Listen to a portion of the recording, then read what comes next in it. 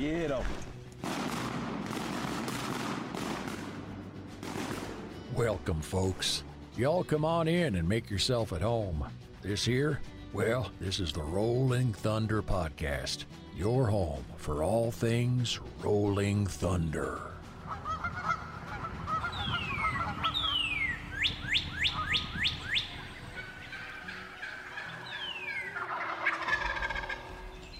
This episode of the Rolling Thunder Podcast is presented by Mossy Oak Camouflage, because everything is better in Bottomland, and Lucky Duck Premium Decoys, masters of deception. Well, welcome to another episode of the Rolling Thunder Podcast. What's happening? Man, we're about to turn the corner into January. It's hard to believe, isn't it? It is. It is. It's kind of like hard to believe. You wait for it and you wait for it and you wait for it, and you told me it'd be this way, but I guess I didn't believe you. Yep. Seems like you took one deep breath and it went from Thanksgiving to January. Mm-hmm. Crazy how fast time goes by. Yep. It's been hot the past few days, and we're finally getting some rain today. Yes, we are, and a big one. And yep. And it went right through my little duck hole, so I'm anxious to go see it. I think I'm going to drive down there as soon as we finish recording this and look at it in the dark. That's awesome. That's good. Well, what's been going on with you? Man, not a lot. Yesterday was a really interesting day, and one that I kind of want to, tell the story of, really the backstory of. But yesterday we put to sleep, I say we because I really wasn't involved, but the royal we is what they call that in the Bible, ancient Bible languages. That means a group. But so there's a dog that's really special to me. Her name is River. And River went to meet Jesus yesterday. She was 14 years old. And there's like a million things about River that kind of connect to little pieces of who I am and all my parts of my world. Mm-hmm. And I was planning yesterday. I knew that River wasn't doing well. She lives here in Memphis. And River happens to be Brooke's mother, Fighter's grandmother. My dad's dog, Minnie, would be a granddaughter of River. And then Hollis, my uncle, has one of Minnie's puppies, which would be River's great-granddaughter. Yeah. Sis would be great-granddaughter, too. That's correct. Sis would be a great-granddaughter, as well as Rainbow, Ricky Heath's dog. There's a lot of there's a lot of grands. I think there's 7 great-grands running around. And I know where all of them are. They've all been just incredible dogs, are currently incredible dogs. And River is kind of a – I'm struggling to kind of figure out how to tell this exactly the right order. You're good.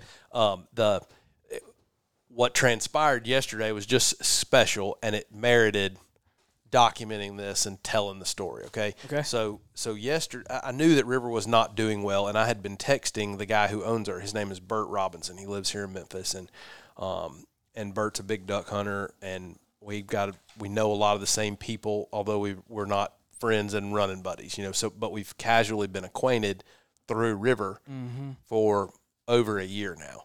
So I've known that River was old and not getting any younger, and I have had it in my head that I wanted to go get my kids picture made with River, Brooke, and Fighter, and I've been meaning to do this for a year. And Monday night we were at my parents' house. We were having a little Christmas celebration, the family Christmas thing with my sister and her husband and their kids. They were in town from North Carolina. And so we were all together, and my mother said, I heard that River was not doing well. So Bert's wife, or Bert's mother-in-law, Bert's wife's mom, and my mom are like really tight buddies through church. And I said, really? And I was sitting there with my phone, so I immediately texted Bert, and I said, I heard River's not doing well. Is there anything I can do to help? And he texted me back and said, man, she's just really gone downhill, in the last few days. And so I told the kids, I said, tomorrow we need to go see River. And she had cancer, and it was getting worse. And so we said, we're going to go at 1 o'clock tomorrow. We're going to see River, take the dogs, and get, a picture made.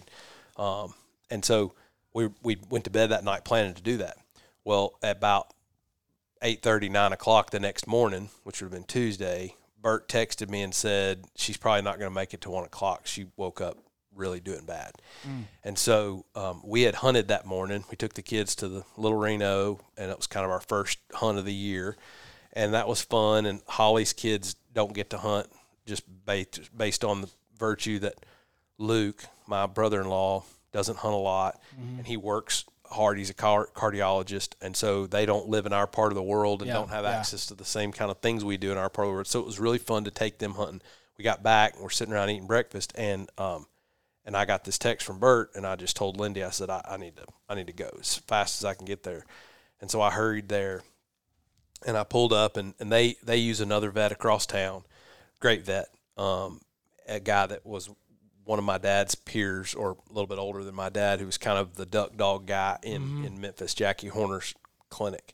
And Jackie's since retired, but anyways, their family has a connection there. And so I offered to Bert, I said, if y'all need anything, glad to help. And he said, well, we're already headed over here. And I said, okay, no problem. I said, well, I'll be there in 30 minutes if, And I said, you certainly don't have to wait on me. I understand. And when I got there, I just kind of had this moment with River.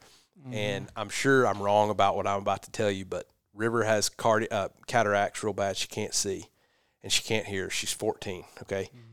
And when I walked up to her, I touched her, and she jumped. And she jumped because she just couldn't see and couldn't hear. Sure. But she could smell. And when I touched her, she jumped, and then she just took a deep breath. And I put my hand under her chin and just held her head up. And she closed her eyes, and she just relaxed. And I swear, and I'll take it to my grave, she knew who I was. I swear she did. And we sat there, and man, I just melted into a puddle of tears. And of course, Bert, sees me crying, so he starts crying again. And we just had this moment for a few minutes, and I got to talk to her and just tell her how much I love her and all this. And so then I let the dogs out, and I sat down on the back of their Suburban. And River was laying there, and I mean, she's feeble enough she couldn't stand up, she couldn't move, really bad shape, and dying, and Brooke, whose hips are bad and who's got tons of arthritis of her own, got up on her back two legs and put her front 2 feet on the back bumper of the Suburban and just reached her nose up, and in the most gentle, kind way, they just touched nose, and I promise it lasted 8, 9, 10 seconds. Like, it lasted long enough that I couldn't. I was about to say, I'm losing it. I know. And it was like game respects game. It was like, Mom, I love you. I mean, it was all these things, these dog things, and I had Fighter there as well. And of course, Fighter's a typical blonde. She's oblivious to what's going on. She's also the grandkids that are having a great time. Right. She's bebopping around this parking lot. Don't really know what's happening. Yeah. But Brooke just sat down, and she just. Dogs have a way of kind of picking up the vibe of a scenario and what's going on in a way that is just so uncanny and that we just don't possess as humans. You can't tell how many times in my office I've had a tough conversation with somebody where either they're having life problems or they're in trouble because they've acted out at work, a disciplinary kind of conversation. And Brooke gets up from the bed over here and just walks over and puts her head in their lap. Like, they just pick up on the vibe. And I'm telling you, Brooke picked up on the vibe yesterday. I believe it. And so we're sitting there kind of having this moment. Well, when I left, man, I had the night before, knowing that we were going there, I went back through a whole bunch of old pictures, looked up on Facebook before I had an iPhone, like downloaded a bunch of these pictures of River, and there's some good ones. And I texted all my buddies on the way, some of my oldest hunting buddies, and just said, I just want y'all to know River's going to be with Jesus here in just a few minutes. And they started texting me stories that they remembered from River. And I left that yesterday morning. It was such a heavy, couple of hours there of just this part of my life, passing away, dying. Yeah. And so as I thought about that and as I processed that, I just thought, I gotta tell River's story with me because she's remarkable. And she changed my outlook on dogs. She changed my outlook on hunting with dogs, and it's kind of the whole. So that's a long introduction to. I'm going to try my best to explain who River is. Okay.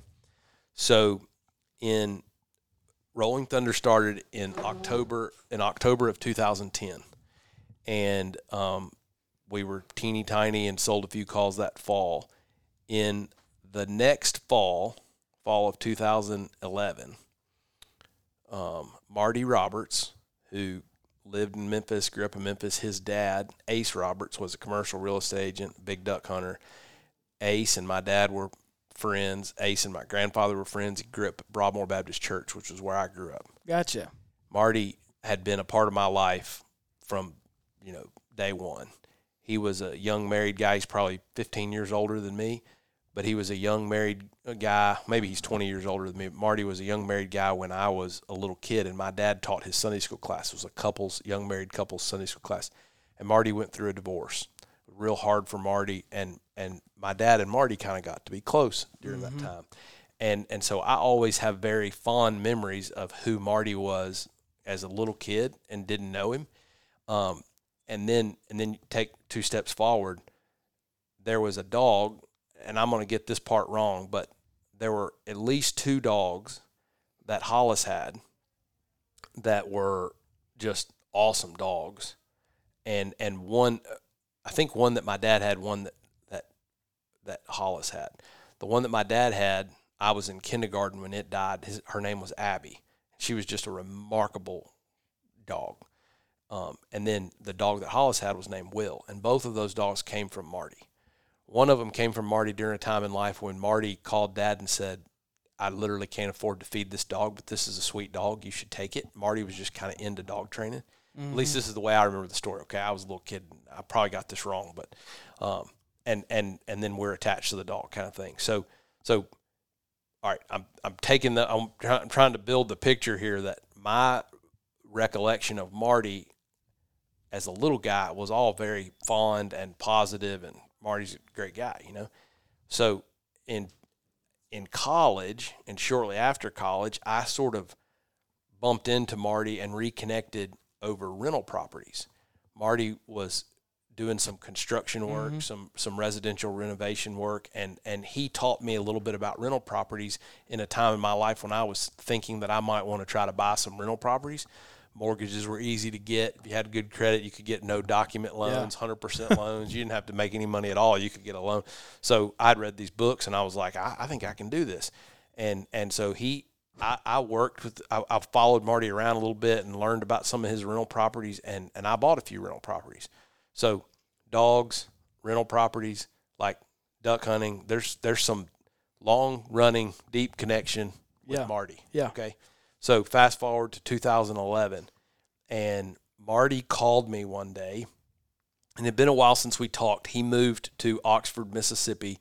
He had an opportunity to help somebody down there with a construction project, and he moved down there, and I didn't really know what he was doing, but he had started a kennel. He'd always, his whole life, been interested in dogs and dog training, and always been a good dog trainer. And he moved from Memphis to Oxford, and he started this kennel, and that was about all I knew about what he was doing. And so in 2011, I just started Rolling Thunder. I had just spent a couple of years with this dog named Buddy, who was a yellow lab, and Buddy was the sweetest dog, best house dog ever, tried really hard, but I didn't get Buddy until he was like 6 or 7 years old. Okay. And I don't even know why I took him.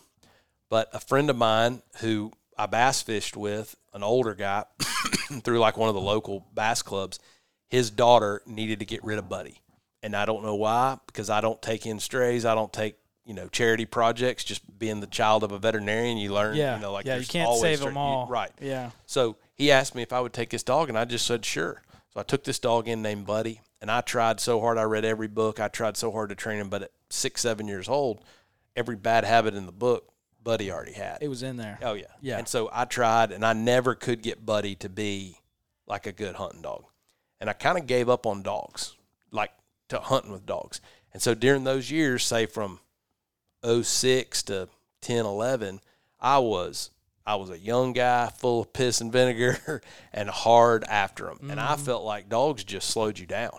I mean, if you were going to be running and gunning and boat racing and everything else, you know. You got to be light. Yeah. If you're going to be full of hate and trying to, you know, smash ducks and tell everybody how good you were in the process, you didn't have time or room for a dog. I mean, that was just dead weight.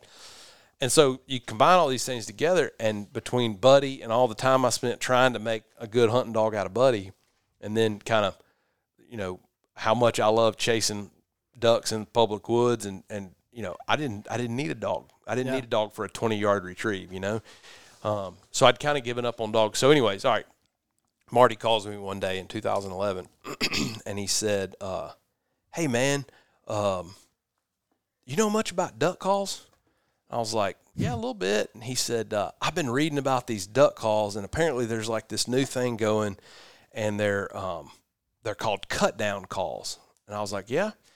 And he said, best I can tell, I've read all about them and looked at all, you know, there's only really 2 companies that are doing it. And he said, best I can tell, one of them is in Tennessee, and it's called Rolling Thunder game calls, and the other one is in Little Rock, and it's called Black Ops. And he said, I can't tell which one's better or different. He said, do you know anything about them? And I laughed and I said, yeah. I said, I'm kind of partial to the Rolling Thunders. I think they're better, you know. And he was like, well, why? And I said, well, because I make them. Come out of my garage. And he said, no way. And I said, yeah. And we kind of shared this moment and talked for a while. And I sent him a bunch of duck calls, and, you know, a month or so goes by, and he calls me and he said, man, he said, do you hunt with a dog? And I said, no, I don't. I'm kind of over dogs, and I don't think you need one. I don't hunt in fields, you know, so it'd be different if I needed to make a 200-yard retrieve across a muddy rice field. Like we hunt floodwater and we hunt backwater in the woods and blah, blah, blah. You know, I don't need a dog. Yeah. And he said, okay. And he said, well, I've got this kennel down here. And I said, yeah, I heard about that. And he said, these are neat little dogs. They're British, and they're small. And they're just the sweetest dogs. You know, they've really got this great disposition, and they hunt hard, but then when they're at home, they just have an off switch, and they're just the coolest companions. And he said, I think you'd really like one. And I was like, okay. And in my mind, I'm thinking this is just a sales pitch, right? I mean, right. Marty's just he wants to sell me a dog. I'm not the least bit interested in a dog. I'm glad to have a dog. Like, we got a pet at the house, you know what I mean? Right. We're talking about a hunting dog here. And I said, okay. And we kind of dropped it. He called me back a few weeks later, and he said, listen, I really think you need a dog. And I said, well, I really don't think I need a dog. I know how I hunt, and it's different than how you hunt, and I don't have room for a dog. Like, we're hunting every day, and we're blah, blah, blah. You know, I just don't have room for a dog, Marty. Yeah. And he said, well, I got a dog that I think you should try. And he said, if I gave you one to hunt with, would you try? I don't know. Let me think about it. So a couple of days went by, and he called me back, and he said, "Have you thought about it? You know, you ready for a dog?" And I said, I have thought about it, and I mean, I'm not that opposed to it, I guess, but I really don't. I just don't think it's for me. And he said, "Well, I think you need a dog." Yeah. Yeah. And let me just say, as a side note, like, from my earliest childhood memories, we always had a lab. Yep. And I love labs. Like, I've got books of lab pictures. I'm a lab guy. Like, I'm a black lab guy through and through. I've had yellow ones. I've had red ones. I've had multiple black ones. But I love labs. And to me, dogs, God intended dogs to be Labrador retrievers. Like, the rest of them are all just extras. Okay, so I have a real soft spot in my heart for labs. I'm not against a dog. Wasn't ever. Not even then. I just didn't really want a hunting dog. Right. And so he pushed a little bit, and he said, I'm trying to decide which one I should give you. And I said, well, I hadn't even decided to accept one yet. I love his persistence. And he just kind of kept at me, and he said, well, here's the deal. I've got several, and they're females. They're dogs that I breed, and they need to hunt with somebody during the wintertime. And he said, I think you ought to just try it, and then you can give her back to me in February, whatever. And I said, okay. And he said, now, I will tell you that I'm trying to decide between two of them. And he said, one of them, they're both great hunting dogs. And he said, but one of them is special, and you're going to fall in love with her. And I said, okay, I'm rolling my eyes kind of on the other line. And he said, no, I'm really like, you're going to fall in love with this dog, and then you're going to be mad at me because you're going to want me to sell you this dog. And he said, number one, she's not for sale. I'm not selling her to you. And number two, if I put a price on her, you couldn't afford her. And I'm like, okay. So like, what kind of conversation we having? I haven't even accepted a dog, and you're telling me I can't afford her. I didn't ask for this dog, Gosh. So a few days went by, and he called me again, and he said, have you thought about it some more? And I said, you know what? I have thought about it, and I'm ready. I'll take one of your dogs. But I said, I don't want a crummy one. And so if you think you've got one that I'm going to fall in love with, bring it on. Yeah. I said, I don't want the one that's I'm not going to fall in love with. Yeah. And he said, okay. He said, well, you come get her whenever you want to. She's down here. Her name's River. And I said, okay. So I told Lindy, and Lindy was not happy. We had just we had a little dog and like a little bitty feist, kind of like a teacup dog. And Buddy had just Buddy was really old. He hadn't passed away yet. He hadn't died, but Buddy was just a lawn ornament, he just laid around. Oh, yellow dog. Yeah. And Lindy didn't like the hair in the house and all that kind of stuff. And so when I told her I was going to get a dog from Marty Roberts, it was like, no, you're not. So I go down there and I get this dog, and River was like, if you've ever been around Brooke has the prettiest coat, the prettiest hair of any dog I've ever seen. Like, she never has bad hair days. She's fluffy. She's like a stuffed animal. I mean, when you touch her, she's just real silky. soft. She really she's is. not oily. Like, No. some dogs, you pet them and like your hand you feel like you need to go wash your hand, because they're just dirty. Brooke's not that way. She's clean all the time. River, totally dirty. Like oily hair, stinky ears, and so I pick her up, and like on the way home, she's lived most of her life basically in a kennel or in a group environment, and I bring her home, and I'm like, God, this dog stinks. So I take her by the clinic before I take her home and give her a good bath, like give her 2 baths, bring her home, and she is not a house dog, like pees on the floor straightway, and I need this dog to live in the house. I don't have a backyard space for it. Yeah, I don't. Meanwhile, your conversation with Lindy's getting shorter and shorter. Exactly. And so, like, River goes from just barely house trained and functional around everybody, and she was great around people and around the house, but just in terms of out of sight, out of mind, you could just let her be. You just couldn't do that with River. Like, she'd either be chasing the cat, or she'd be something. She'd be finding something to hunt or get in trouble or just. But how old was River at the time? 5, 6. Okay. So mind you, at nighttime, if you didn't put River in a box, she would end up on the bed in between us, like up by our face, not at the foot of the bed, like enough to where Lindy wanted to kill her. And so we went from mad that I was getting a dog to the dog is peeing on the floor to the dog is sleeping in between our faces, in a queen size bed. And so I didn't have a choice but to start taking this dog hunting, like everywhere I went. I mean, I had to take it to work because the dog just couldn't function at the house. Lindy couldn't function with the dog at the house. Yeah. Well, it didn't take but about 3 weeks of this dysfunction. And I'm telling you, everybody in my family fell so madly in love with this dog that we were a mess. I mean, we were just smitten by this little dog. She just had such personality. And what she did that was so endearing was that when you called her and she walked up to you, she put her head kind of she put the bottom of her chin kind of about where your belt buckle is. And then she would just kind of lay the front of her chest against your leg. So she was kind of pressing her whole front of her chest against you. So when you petted the back of her head, she leaned into it. You were getting a hug. It's funny, Brooke and Fighter both do that. They do, I don't know but if I'm not as your next line. but not as well as River did. Really, 5 minutes with River, and you pet River's head, and you fell in love with River just because of the way that she interacted with you. And I don't know how to explain it any better than that, but she just made people melt and fall in love with her. And so all right, so it's duck season, and I start taking River hunting. And the first hunt that I take River on, Tyler Rogers and Tanner Rogers and a bunch of them from South Arkansas came up, and we had 12 or 13 guns. It was opening weekend at Black River, and we absolutely beat the pee-waddling out of the ducks. We shot 50 or 60 for 4 days in a row, mallards, in the woods, and that little dog picked up every blooming one of them. She had a nose like I've never been around. Brooke and Fighter don't hold a candle to just the instinct that River had.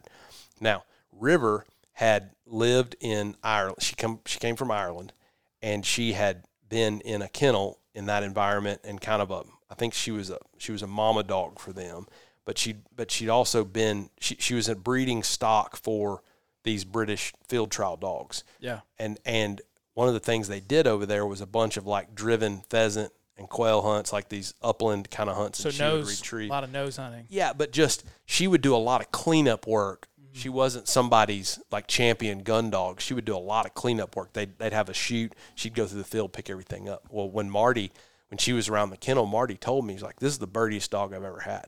He said, "We can do a continental or European tower shoot," and he said, "We can let River out and she'll find 5 or 6 pheasants that nobody even knew were there. Like, she just finds stuff. If she's with you, she's not just chilled on the floor. She's going to be looking around in the bushes." And so first couple hunts, this totally plays out to be true. And I mean, we just beat the stuffings out of them.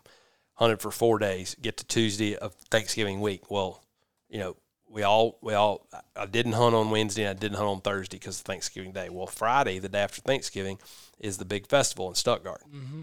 And here I'm a brand new duck call maker, and I want to go down there to the festival, and I want to sell my duck calls. So I take River Dog with me, and while I'm down there, you know, we're going to market, we're going to hunt, we're going to, you know, so I don't know much of anything about Biomeda, but I got with a couple buddies who did and heard there was no water in Biomeda, and then I heard, well, actually there's a little puddle, and we went and looked, and there was a bunch of ducks. And so the day after Thanksgiving, we find ourselves in Biomeda in the main slough in Lower, which is called Brushy.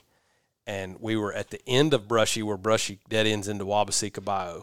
And literally we were taking this little ditch to get there. We were racing, and you couldn't even pass each other. So it was whoever was first in line, you race down this ditch, and we would get out, hit dry ground and get out, and we were running about 500 yards to this other little puddle. And I'm telling you, this puddle wasn't 10 feet wide by 20 or 30 feet long. It was just this little puddle of water in a deep ditch.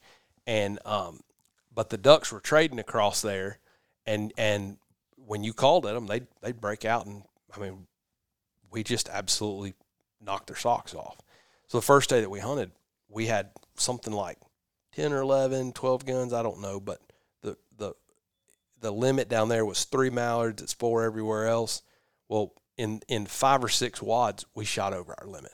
I mean, they'd get down and they'd be so tight together because it was this little bitty body of water. Everybody shoot, everybody kill 3 or 4 ducks per draw. You know, I mean, it was just ducks everywhere. And we definitely killed over the limit.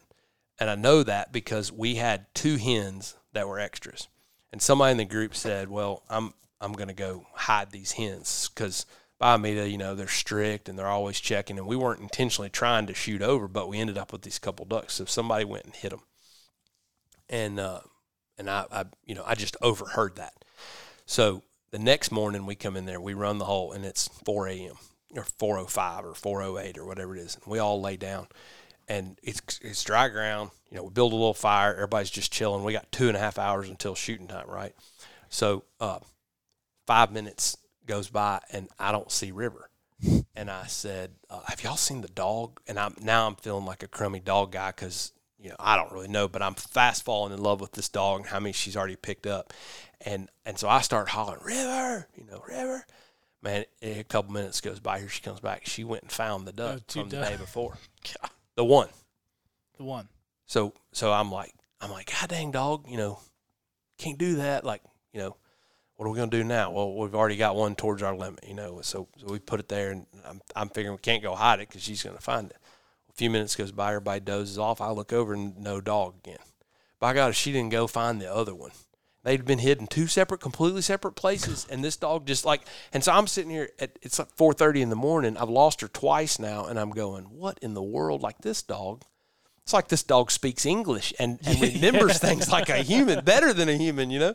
And we shoot them again, and she picks them all up. And I mean, and the stories about the actual hunting with her can just go on and on. She found multiple ducks that we didn't even know were there, and she marked stuff that we didn't even know got shot. So she's paying attention and participating and really to like, group comes in, everybody boom boom boom shoots, and you pick up what ducks you think are there, and then she's sitting there and expecting you to send her again and start fidgeting, and you're looking at her and just kind of like, chill out and tell her to get on the dog stand. A few minutes later, if you don't send her, she just disappears.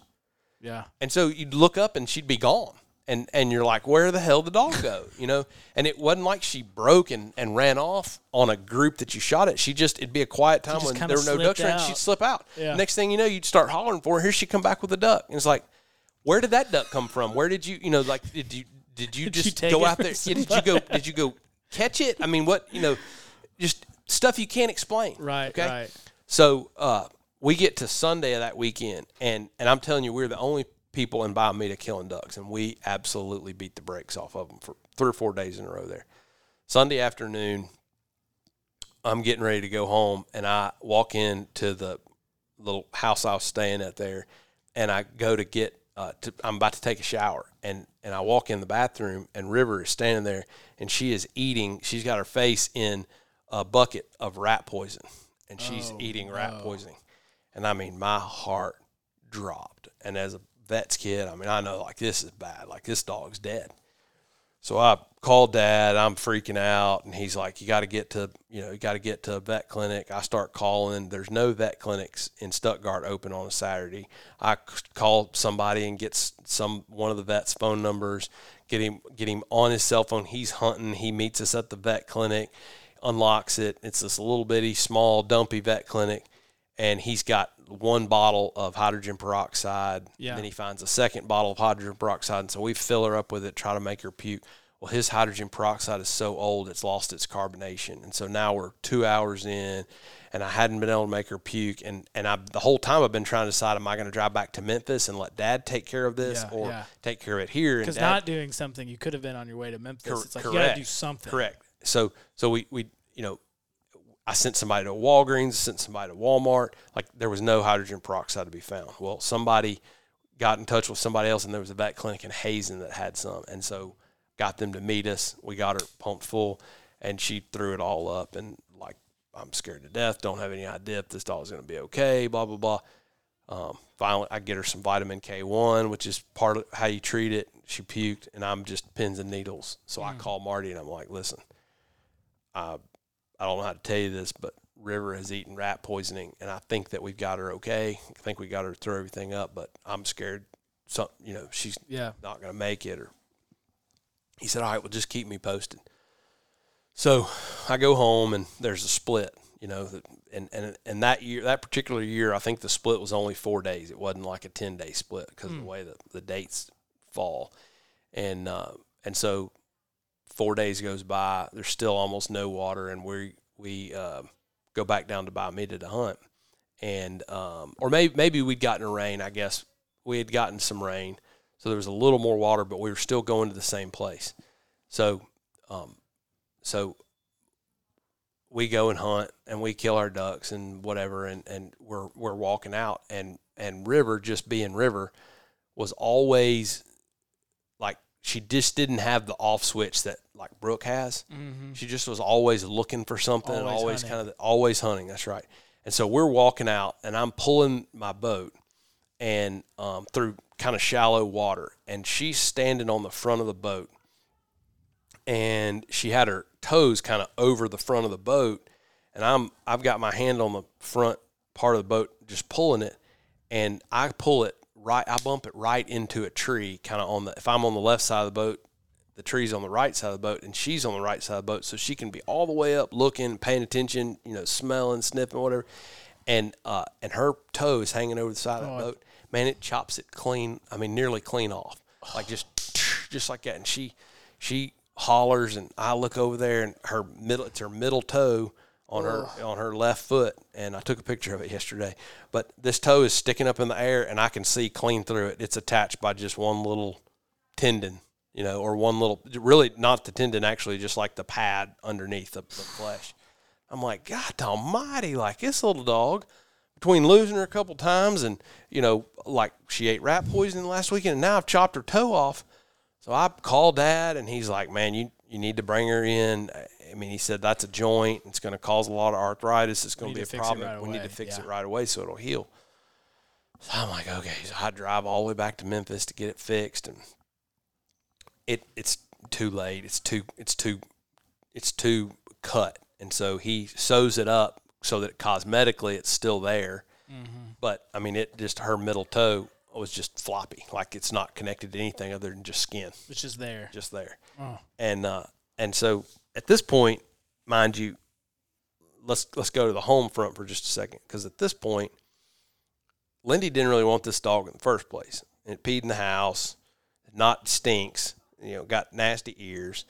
And when it sleeps with us, it sleeps in the bed, in between our face, at the top of the bed. And there's nothing you can do about it. And if you try to run her out of the bed, she just waits until everybody's asleep and sneaks up there. Right, sneakiest, dog in the world.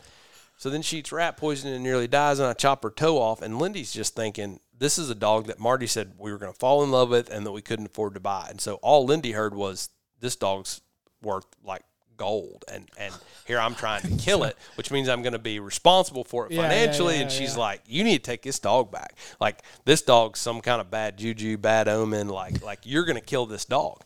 And I'm like, no, this is, it's not that big a deal, blah, blah, blah, blah, blah. So we rock along for a little while longer, and I go to my parents' house on Christmas Eve. Okay. And I leave River outside, and we're like, all my family's there, my sister's there, my brother's there, and at the time, I'd say I was the only one that had kids. So my kids are kind of bebopping, running around, and I was sitting on the couch.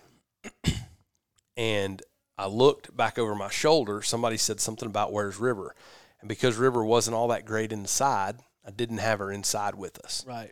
Didn't want her to pee on my folks' floor on Christmas Eve. I didn't want her to eat food off the table. And she's the kind of dog that would. Christmas ornaments. Yeah, I mean, she's not Christmas ornaments. She's the kind of dog that would like sneak her way into the pantry and they eat a whole loaf of bread, or look around and next thing you know, she's eating the whole Christmas ham or she's something. She's up on the counter, I mean, she's a killer. Okay, so I kind of look over my shoulder because somebody says, "Have you seen River?" And I see her, and she comes up on the deck, and she's struggling to walk.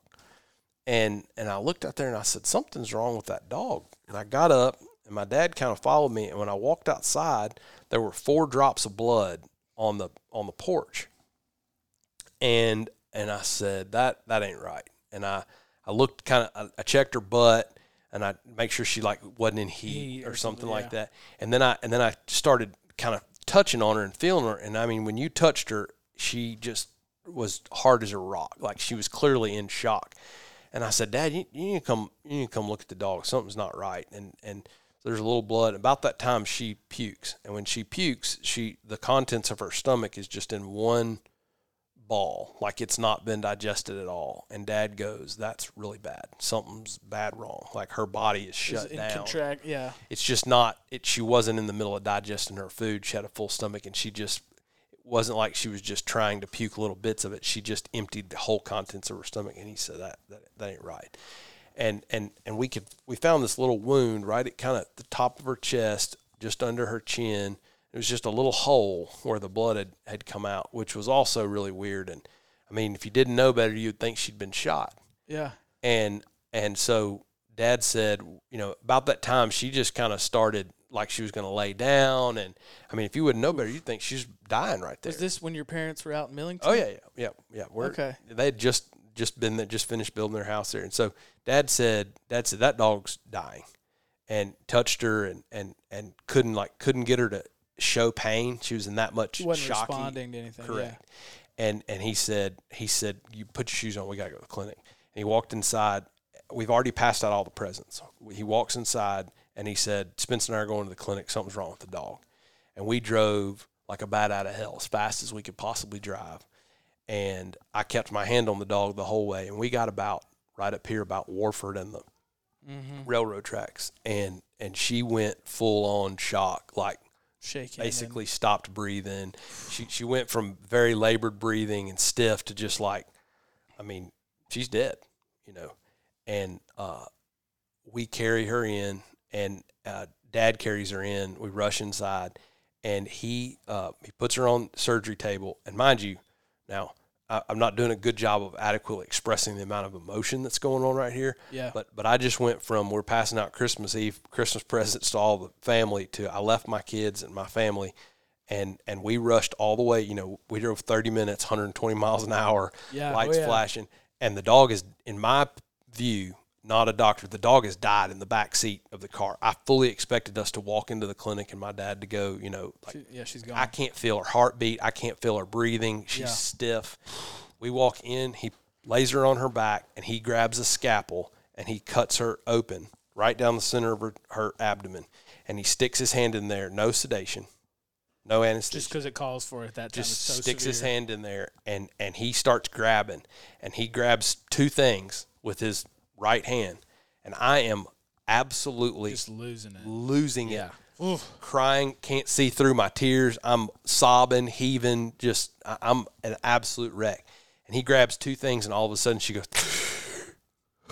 she takes a breath, and he reaches over with his left hand, and he grabs a mask, and he puts it on her with like this black balloon-looking thing, and he starts breathing her. And so he's got his right hand, he's nearly elbow deep in her chest. Like, he cut her like you were gutting a deer. Yeah. Okay? Cut her from where her ribs connect together almost down to her So crotch. he just reached right through her ribs. Just cut her right there and sticks his hand straight down through there. And as soon as he grabbed whatever he grabbed, she starts breathing. Puts this mask on, he starts breathing her. And I'm going, and I'll never forget my dad, he took his hand off the mask, and he reached up and he grabbed my face, and he said, "Son, I can make this dog better, but I can't do it with two hands. I have to have 4 pairs of hands." And he said, "I need you to collect yourself long enough to help me out." Yep. Okay. You know, I'm dying, and the dog is dying, and so I'm like between, you know, like I'm so embarrassed, I'm sobbing, I can't look up at my dad, you know, and he said, I need you to do is I need you with your right hand. I'm standing across the table from him. Okay. He said, with your right hand, I need you to breathe the dog. Mm-hmm. So I reach up this black balloon thing and start breathing the dog. And he said, with your left hand, I want you to touch my elbow. Mind you, he's elbow deep in the abdomen. He said, I want you to follow it down. And he said, I'm pinching 2 things down there in her chest. And he said, I want you to grab a hold of what I'm grabbing a hold of. Yeah. And he said, there's a perforation in her diaphragm, and so she can't get enough negative pressure to breathe. So she was essentially suffocating. Yeah. Because her diaphragm. So he cut her open, and he knew that's what was going on. He wasn't seeing her breathing, but could feel her pulse, and he knew that. So he stuck his hand there, and he held those holes in her diaphragm enough to get her to breathe. Yeah. Prove it. And so now he's breathing her manually while he's trying to hold that diaphragm together. Now, meanwhile, is she starting to come to? No, so I mean she's still just completely shocked out. Okay, I didn't know if she was starting to like move around. No. She's on her back. Okay. So now I got my hand in there replacing his hand in her chest, and I'm breathing her. So I've got the 2 hands on the dog, and he's got 2 free hands. Yeah. He immediately grabs some medicine, sedates her. Yeah, good. And then basically gets ready to do surgery. Finds a pack. I mean, we don't have gowns. We don't have anything. I mean, he just cut this dog's chest open, and she's not really sedated at all. Yeah. So she this relaxes. Is like extreme medicine. She relaxes a little bit. He goes from the manual breathing of her to he gets some oxygen on her and gets her intubated and gets a trach tube down her throat and starts to operate. He's operating with no x-ray, no diagnostics. And he said, "Son, if I didn't know better, somebody shot this dog in the chest." He said, "There's this little wound up here where we'd seen that little bit of blood, but her liver was in 3 pieces. Her spleen had been shot. She had 4 holes in her small intestine and a hole in her large intestine, and she had about 3 or 4 holes in her diaphragm. And about a third of her lung had been shot off on one side of the lung. And so he's got her open, and it literally looks like a deer you've shot. I mean, her abdomen is just of trauma. Absolute mess. Oh, yeah, blood everywhere. And he starts piecing this together, and I just basically start handing him stuff as he's asking for it. And I'm telling you, my dad is a rock star. he is a hero. If you didn't say it, I was about ice to. cold. My goodness. Just ice water in his veins. Never got excited. Never got, worked up. I can't even see through my tears. I can't even take a deep breath. I'm hyperventilating and freaking out in a meltdown all at the same time. And he just goes to work. And he worked, and I don't know, it was a couple of hours.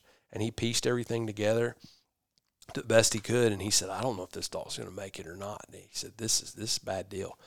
And how it missed her heart, I have no idea. Her vitals, like heart and lungs, the bullet hit her chest and like the breastplate, the ribs, and went between the ribs and the skin until it got below the vitals. And then it traveled upward at that point.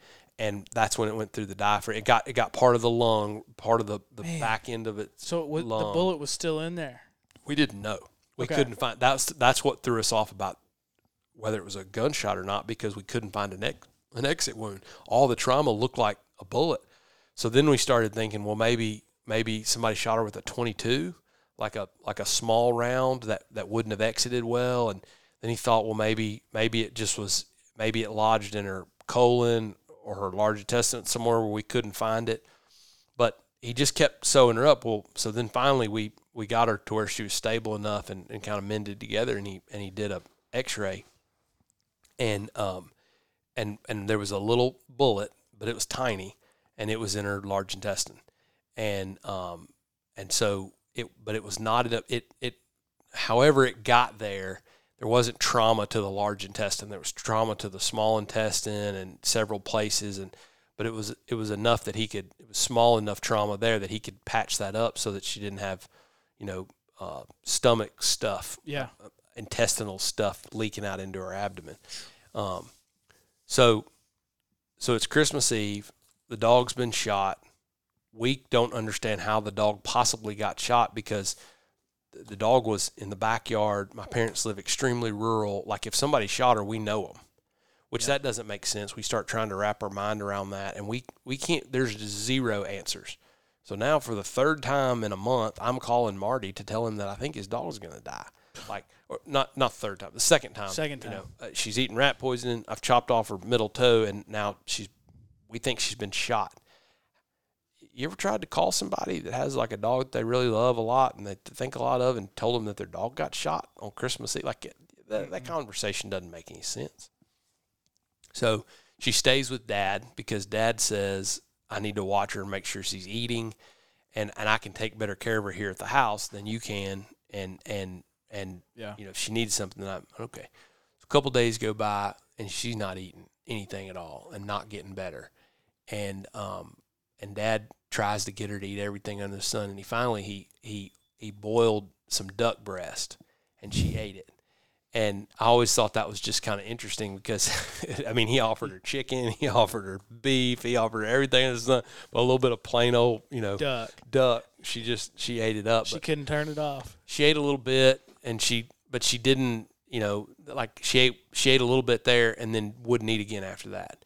And so a few days go by, maybe 4 or 5 days, and Dad called me and he said, she's still not doing as well as she needs to. And he was carrying her back and forth to the clinic every day, running blood work multiple times, and some of her values were out of whack. And he said, I can't really put my finger on it, but he said, something's wrong and we need to open her up again. And I was like, golly, you sure? And he said, yeah, she's not going to do good if we don't check it out. So he cuts her open. And her liver, there's a little, I'm going to get all this wrong because I'm not a doctor, but there's a little bile duct in their liver that moves bile like into the digestive system and filters through the kidney and back and forth. That had been damaged in the shot. Just got nicked. And so for 5 days, instead of her liver putting bile into the digestive system, her liver or kidney, whichever organ does that, was dumping all of that bile into her abdomen. And when he opened her up, her entire abdomen was yellow with bile. She was just dying from just the pressure of all that, and just the toxicity of that, whatever all that bile is just eating her alive. And so, now 5 days after Christmas is like New Year's Eve, I mean, or maybe it was 6 days, but it was a holiday for sure. And so Dad sends a group text message out to a bunch of folks, and I was out of pocket and couldn't get there to help. Well, a technician came up and helped him, and they used every drop of saline solution, like sterile water, to clean her organs that they could, and then had to go borrow more from the Animal Emergency Center on summer, use all that they had, ended up having to go to another vet clinic and use all that they had just to clean these organs. And so they're literally washing them with warm water, pulling them out, washing them, and pouring water in her abdomen, turning her over. Like, this surgery is just intensive, right, for hours cleaning this stuff. So he sews her back up, and man, as soon as he fixed that bile duct, she got well. Like practically a miracle. 4, 5, 6 days later. Wow. And within 2 weeks, stitches were ready to come out. And so January the 15th, we took stitches out. She's healed. She's better. She's at my house. We're goofing off in the front yard. 2 weeks post-surgery, sutures removed, incision looks great. The hair hasn't even grown back on her arm where the IV was. Yeah, where the IV was, right. So I, being a dumb young man, I called my dad and I said, "What do you think if I took River hunting this weekend?" And he said, "You're crazy." He said, "But I think she's okay. I don't really have a reason for you not to." And I said, "Well, what if I just took her, put her on the dog stand, I carried her in, carried her out? Like, you think it's dangerous, anything like that?" He said, "No, I think it's okay." And so I have a picture. I downloaded it on from Facebook. It was January the 16th, and she rode in the front seat of my truck over to Arkansas for the weekend hunt. And so on January the 17th, which is my brother's birthday, that's why I remember this, she hunted after being shot in the chest with a .357 on Christmas Eve. What did that be? A little over a month, yeah. 20, not even a month. Oh, not even a month. Weeks. Yeah, I was on the other side. 20 or 21 days, 22 days. Gee. And of course, couldn't sit still. So she picked up a few ducks, 3 weeks post-op after being shot in the chest with a .357. So when that happened, like a bunch of domino effect of things happened. One, I've watched, I sat there and I knew that my dad was a rock star, but I had a newfound appreciation for what an incredible physician my dad was, an incredible surgeon, and then for his ability to just maintain cool and calm and to think through how to triage the problems. And so, my dad goes from hero status in my book to like 100 times the hero status. And then at the same time, this precious little dog goes from like, okay, Marty's right, I can't afford this dog. Like, I need to try, but of course, she's not for sale. But one of the things that came out of it was we're so smitten by this dog and just so glad to have her. We got to have one of her puppies. Yeah. And so I felt so bad. I asked Marty, I said, I asked Dad first, I said, "Do you think this dog will be able to have puppies?" And he said, "There's no telling. When they have trauma like this, sometimes they don't ever have a heat cycle again. Sometimes they come out of it and they're just totally normal." And he said, "Just have to wait and see." So duck season got over, and I told Marty, I said, if, Dad said he doesn't know whether she'll ever be able to have puppies again, and if I owe you something for that, I'm sorry. This happened on my watch, and I feel responsible. I said, but if she ever has puppies again or she has a heat cycle and you decide it's safe enough to have puppies, I want the pick. And he said, "Of course, no problem." Well, so, man, 3 months after surgery, she has a heat cycle. And we're just amazed, blown away. And so Marty calls Dad, they talk, and he's like, probably ought to just give it 6 months. Dogs generally have a heat cycle about every 6 months. Well, River didn't. River had a heat cycle about every 3 months. And I knew that about her. It was kind of one of the annoying things about having her that fall. Not only did she there's pee an on extra the floor, little fun little deal. Yeah. It's like you can't catch a break. Can't catch a break with this dog, But also you just love her to death, and you just can't. there's nothing to not like about her, you know? So Dad said, you ought to just give her a couple months and just see what happens, and let's don't breed her on the first heat cycle. And Marty said, okay, that's a good idea. You're probably right.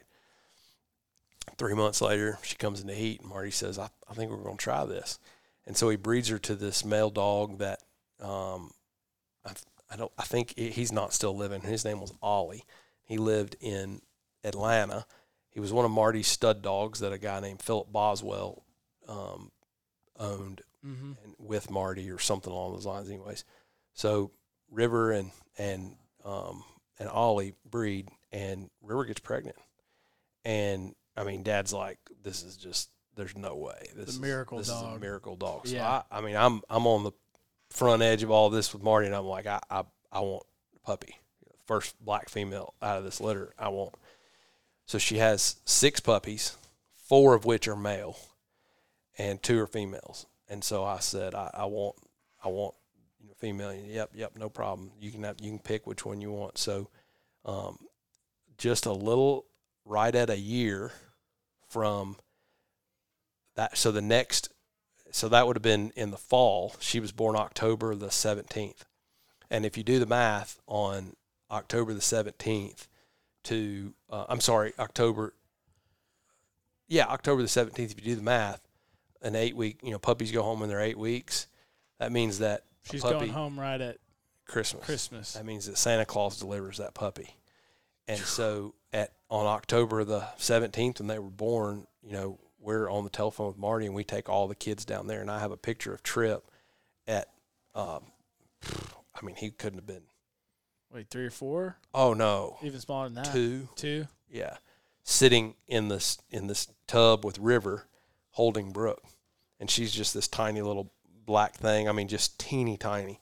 And then we wrapped Brooke up in a box and put her under the Christmas tree for Christmas morning. I drove down there on Christmas Eve. Oh, my goodness. Exactly a year after River had been shot. Yeah. Picked up this precious little puppy, brought it home, kept it away from the kids, hidden all night, had it in a box, and Christmas morning they come out and they open all the presents, and it, like, as soon as they get done opening all the presents, we've got this present wrapped with little holes in it. The box starts moving. I mean, like a Hallmark Christmas movie. And the kids are like, oh, my gosh, what's that? And they tear it open, and here's this precious little black puppy. That's my Brooke. Yeah. So Brooke's name is Black River Brooke because she's black and she's River. Brooke. She's a little river, is a brook. And I have had 4 litters with Brooke since. I kept Fighter out of the last litter. I've had 1 litter with Fighter. I hunted River the next year, that winter after she had the puppies. I only hunted her in January because in December she was raising those, or October and November she was raising those puppies. So it was around Christmas time when she weaned all the puppies, and so I had her for about a month. And she had done so well, both hunting and recovering with her health, that Marty wanted to keep her. And I thought that was great. I was okay with that. I knew that she wasn't mine to buy. Yeah. And so plus I had a puppy, and I'd fallen in love with this puppy. And I mean, from day one, Brooke was a rock star, and I just had decided that I was going to make this little Brooke dog the best dog I'd ever had. And so Derek and I planned a trip to go to North Dakota for a week, no other dogs but Brooke, just so that we could get Brooke on a bunch of ducks, because I just believe that the way to make a good dog is to get them over birds. That's right. And so after those 2, really like a December, and then a year later, a January, not even a full duck season, after hunting with this little dog, I'm in love with this little dog's puppy. And it's like the spitting image of Fighter, of River, except that this one is just so sweet, so kind, so everything that River was times 10, It's like, you got to develop the house skills too. Yeah. So I stayed in touch. I'd go see River. I regularly talked to Marty through this process. Well, after a couple of years, Marty gave her to a family in Memphis, Burt Robinson. And so at like 9, River goes to quote unquote retire. Okay, and Brooke is 3. And she lived 5 more years after that. At age 13, for Bert, she hunted 4 or 5 times. I mean, he sent me the pictures. And so while Brooke has arthritis and can barely get around at 8, her mama at 13 and a half is still getting around, still picking up ducks, and just looks like a champ. You know, there's a handful of other stories that I could tell about that little dog, but you know, for me, River kind of unlocked or opened, or I don't know how you want to say it, but just she helped me find a part of me that I didn't know was there. You know, the opportunity to fall in love with the dog again. I'd kind of closed that out of my mind and decided I wasn't going to do that again. I didn't need a dog to hunt. I didn't think about how good a dog was for me and for my soul. Yeah. You know, and as I thought about River yesterday, I couldn't help but think about, you know, I tend to probably overthink things sometimes, but there's some things I just want to say about a dog that I feel like River showed me. One is, you know, there's nothing in this world that we taste and experience that shows us the kind of unconditional love and forgiveness like the bond that we have with the dog. I mean, we love our spouse, and our spouse loves us. You know, we love our parents love us, and all that kind of stuff. But in human relationships, we carry all kinds of baggage. Yeah, we forgive each other, we love each other, but man, you can beat the snot out of your dog, leave them locked in the car, and it's like they wake up the next morning, they've forgotten. Like their ability to just love you unconditionally, even though you can be the most wretched asshole in the world. Like your dog wakes up and just loves you because you're you. Mm-hmm. Not because they have made you great or because you are great or because you've earned it, right? But just they wake up and they love you because they're you. And I thought about that with River yesterday. You know, had Marty have not insisted that I take this dog, that's like a whole part of my life I'd still be right here not hunting with the dog, proud of it, not needing a dog, thinking that people who had dogs were, okay, that's cute, you know, but I don't know. I'm rambling now. No, that's cool, though. That makes sense. There's a part of us that I think it's just really neat that God has made the world that way that allows us to connect with those little dogs. And so this long rambling story to just say that, you know, here's to you, River. Cheers to you. You know, you showed me a part of myself I didn't know was there. And my life, I mean, we're sitting in this office and you find me a picture that doesn't have that little black dog in it. And there's kill pictures as far as you can see with my kids. There's kill pictures with everybody I know. And there's on the south end of this wall, there's 4 different pictures of Brooke. And that picture in the bottom left where she's got a green head in her mouth right there, that's a day in Kansas that she got so cold. Yeah, that's the one where she got so cold she just couldn't hardly get across this water, and she got across there going after this live greenhead, and she picked up a hen, and I stopped her and I said, you know, I don't know if she'll drop this duck, but I'm going to try. And I said, drop it. She dropped it, and she ended up going back and she picked that greenhead up. And you know, there's the bond that I share with Brooke is so much deeper and different than what I shared with River because of the time and the miles that we've shared. But I guess really what I'm saying, and this whole tribute about River, is just to say that I can think of 4 dozen dogs that are in people's lives right now, connected deeply not only to them, but to their kids and to their best hunting buddies. Yep. And none of those relationships and connections would happen if it wouldn't have been for River. Yeah. River started all that. And so, you know, River will never listen to this.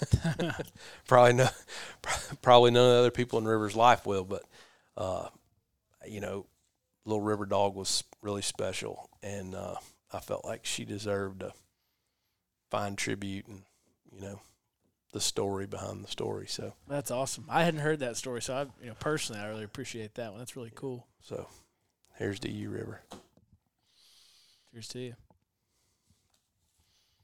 I don't know how to go from here. I don't know how to end either, but I I don't know what you do if you're listening to this, but go hug your dog. Yeah, go hug your dog if you got one, and and if you don't have a dog, I think you ought to get one.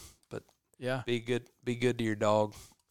We can flounder and dwell in sadness. Oh yeah, and I don't think that's the point. I mean, I am sad, and I had an hour of grief yesterday over that little dog, but then the rest of the day I spent thinking about how special the memories and the connections and just the sheer taste of the good Lord's kindness to me I experienced through that dog, through that dog's puppy, and how many other people were in that exact same boat. And so 100%. I felt like it deserved a tribute. So I agree. Go hug your dog. Go hug your dog. Well, catch you on the next one. That's right. We'll see you on the next one.